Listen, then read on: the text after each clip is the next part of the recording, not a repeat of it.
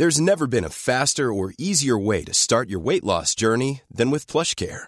PlushCare accepts most insurance plans and gives you online access to board-certified physicians who can prescribe FDA-approved weight loss medications like Wegovy and Zepbound for those who qualify. Take charge of your health and speak with a board-certified physician about a weight loss plan that's right for you. Get started today at plushcare.com/weight loss. That's plushcare.com/weight loss. plushcare.com/weight loss.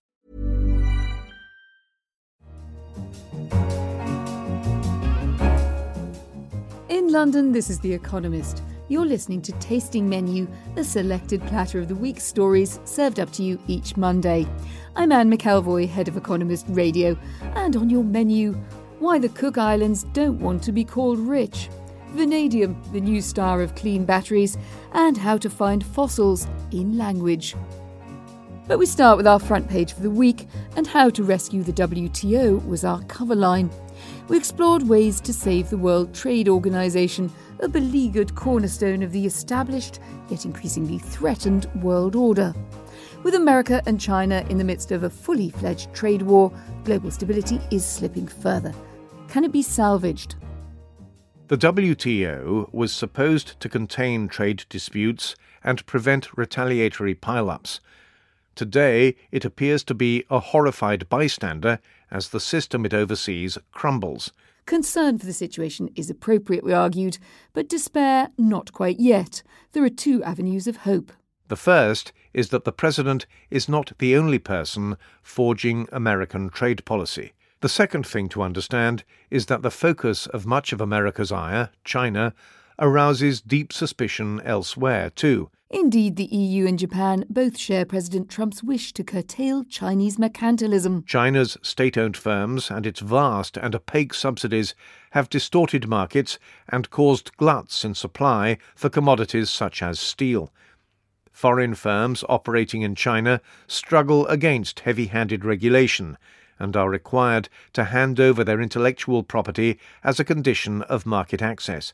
Holding China to account within the current framework is tricky, but reforms being discussed by certain member states could help. They would set out how to judge the scale of government distortions to the market, make it easier to gather information on wrongdoing, and set the boundaries for proportionate retaliation.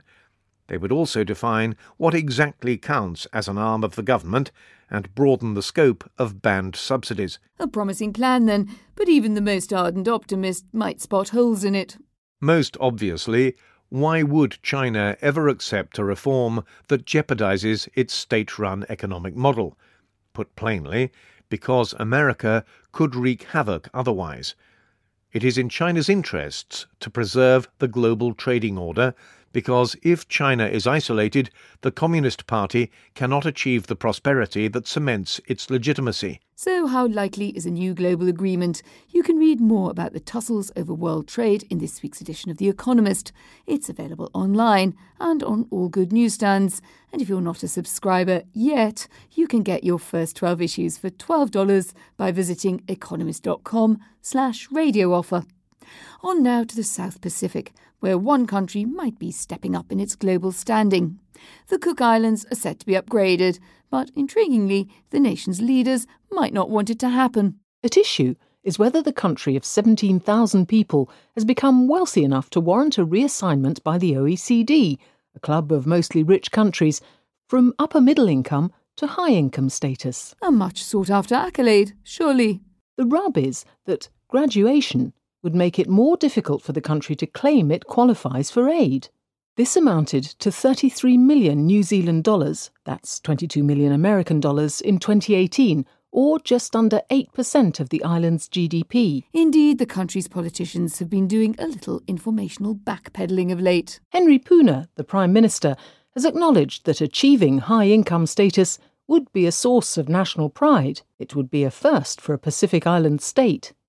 But he has warned that premature graduation could have serious implications for his country. The Finance Ministry downplays the island's impressive average annual growth of around 5% between 2014 and 2016. It noted in a recent press release that economic growth may not have been as strong as we thought. And it might be more than just expectation management. The Cook Islands, after suffering the effects of profligacy in the mid-1990s, has since imposed on itself some of the world's toughest fiscal constraints. These state that public debt be kept under 35% of GDP, even as tax revenue is capped at 25% of GDP. Yet tax revenue is projected to breach the ceiling this year, and the debt-to-GDP ratio is inching closer to the upper bound. So raising taxes or issuing bonds are unlikely to be realistic alternatives if foreign aid is cut. With all this in mind, the country is aiming for a more gradual transition to the upper echelon of OECD rankings around 2020. That would allow more time for the economy to achieve self-sufficiency. One bright spot is the country's vast seabed mineral deposits. The Cook Islands is reckoned to have up to a sixth of the world's reserves of cobalt, an element used in batteries and jet engines. In our business section this week, we reported on an upcoming star in the global craze for batteries. Vanadium, a metal used to harden steel, might become a staple of environmentally friendly power cells. You heard it here first. Open a toolbox, pull out a spanner, and you may be holding a bit of the answer to global warming. Vanadium, a metal named after Vanadis, the Scandinavian goddess of beauty. Used mostly in alloys to strengthen steel, its appearance may not live up to the romance of its name. Yet vanadium could become a vital ingredient in large clean energy batteries, in which case it will shine a lot brighter. Its rising price has been given some extra juice as there's demand for vanadium in a new type of green energy battery, VRBs. These batteries are as big as shipping containers and may be better at storing large amounts of wind and solar energy than stacks of lithium-ion batteries. They currently use only 1 to 2% of the global vanadium supply, but the potential growth is producing a halo effect on vanadium prices. In fact, according to one businessman who does mine the stuff, the market just thinks VRBs are sexy. Well, I guess you have to take his word for that. On now to our other podcast from the week. In The Economist Asks, our chat show, my guest was the British former Prime Minister Tony Blair. He gave us his reasons why he thinks Britain should vote again on whether to leave the European Union. Brexit was sold on the basis that you get an immediate boost of money to the health service and that it would be, a relatively painless idea to leave the European Union. It's now, whatever else is clear, and, I understand the long-term vision of Britain leaving Europe and going its own way, but whatever else is the case, short-term we now know, one, there's not more money for the health service, actually there's a £40 billion bill for leaving. Secondly, we've gone from being the fastest growing economy in the G7 to the slowest. Third, our currency is down, substantially devalued, literally since the day after the referendum. And fourth, short term, if you do a clean break Brexit, you're going to do economic damage. There's no one can seriously dispute that. In Babbage, our science and technology podcast, we discussed a popular tool for tinkering with genetics, CRISPR. Since its discovery in 2012, it's become enormously popular with scientists for altering genomes by snipping out certain bits and replacing them with others. Yet it's steadily becoming clear that it might not be as accurate as that neat image suggests.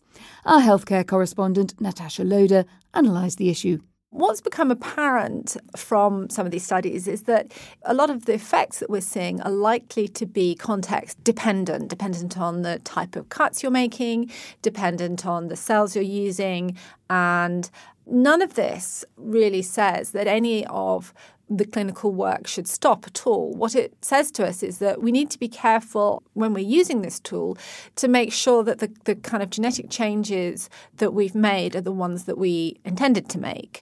After all the hysteria surrounding the recently concluded World Cup in Russia, one might think the football transfer market would be rather heated as teams make their bids for the stars of the tournament. But as our correspondent James Tozer explained in our Money Talks podcast, things seem a little subdued. One of the things that's really changed in the last 4 years has been the amount or the extent to which clubs have really paid attention to big data. They're hiring more and more analysts, and I think they're starting to spot where there might be inefficiencies in the market and how to avoid them. I mean, football used to be The transfer market used to be absolutely crazy. Clubs would sometimes buy players just on hearsay or recommendation. There was one very funny example of Southampton signing a player who claimed to be the cousin of an African star, played a game and turned out to be absolutely terrible and have never had a professional contract in his life. The market today is much more, they do much more in-depth research. They'll be watching players for several years before they decide to buy them. Returning to the print issue, and there's an unlikely yet long-lasting team found in the pages of our Americas section. Paraguay is the last South American country that recognises Taiwan, its very, very distant amigo. But for how long? No place on earth is farther from Paraguay than Taiwan, its antipode. Yet Asunción, Paraguay's steamy capital in the heart of South America, is full of symbols of friendship with an Asian island 20,000 kilometres or 12,400 miles away. The relationship began when both countries were deep in the throes of anti-communist fervour, but they stayed close long past the end of the Cold War. Today, Taiwan sends Paraguay money, police vehicles and soap operas dubbed into Spanish, and trains students and army officers. Paraguay reciprocates with commodities, foodstuffs and diplomatic support.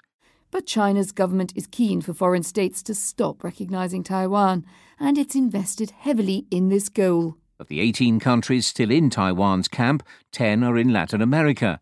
But China's development banks lent $150 billion to the region from 2005 to 2017, a sum Taiwan cannot match. The friendship could be drawing to a close then, though for the meantime things still seem to be peachy. Last year, Paraguay and Taiwan signed a deal scrapping tariffs on 54 Paraguayan products. Taiwan's aid has paid for 4,500 units of social housing. In April, the two countries announced the founding of a technological university in Paraguay. Well, what else are friends for? For our final taste of this week's issue, we head to our books and art section.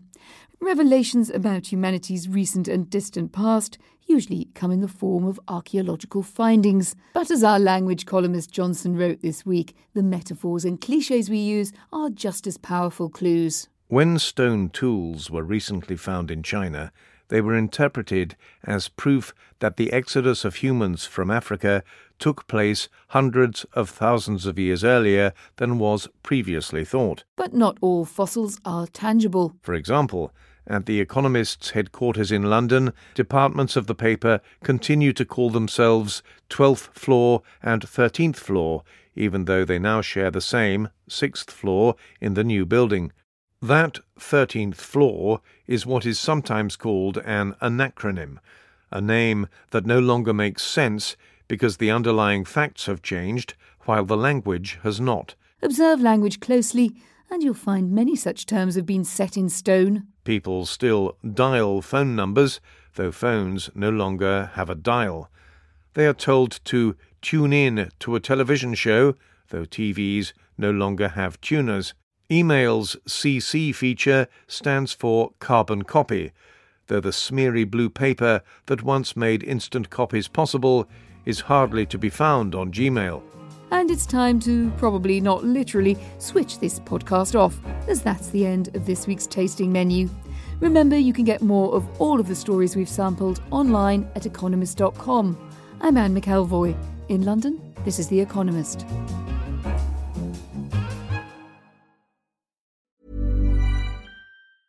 Small details are big surfaces. Tight corners are odd shapes. Flat, rounded, textured, or tall. Whatever your next project, there's a spray paint pattern that's just right. Because Rust-Oleum's new Custom Spray 5-in-1 gives you control with 5 different spray patterns. So you can tackle nooks, crannies, edges, and curves without worrying about drips, runs, uneven coverage, or anything else. Custom Spray 5-in-1.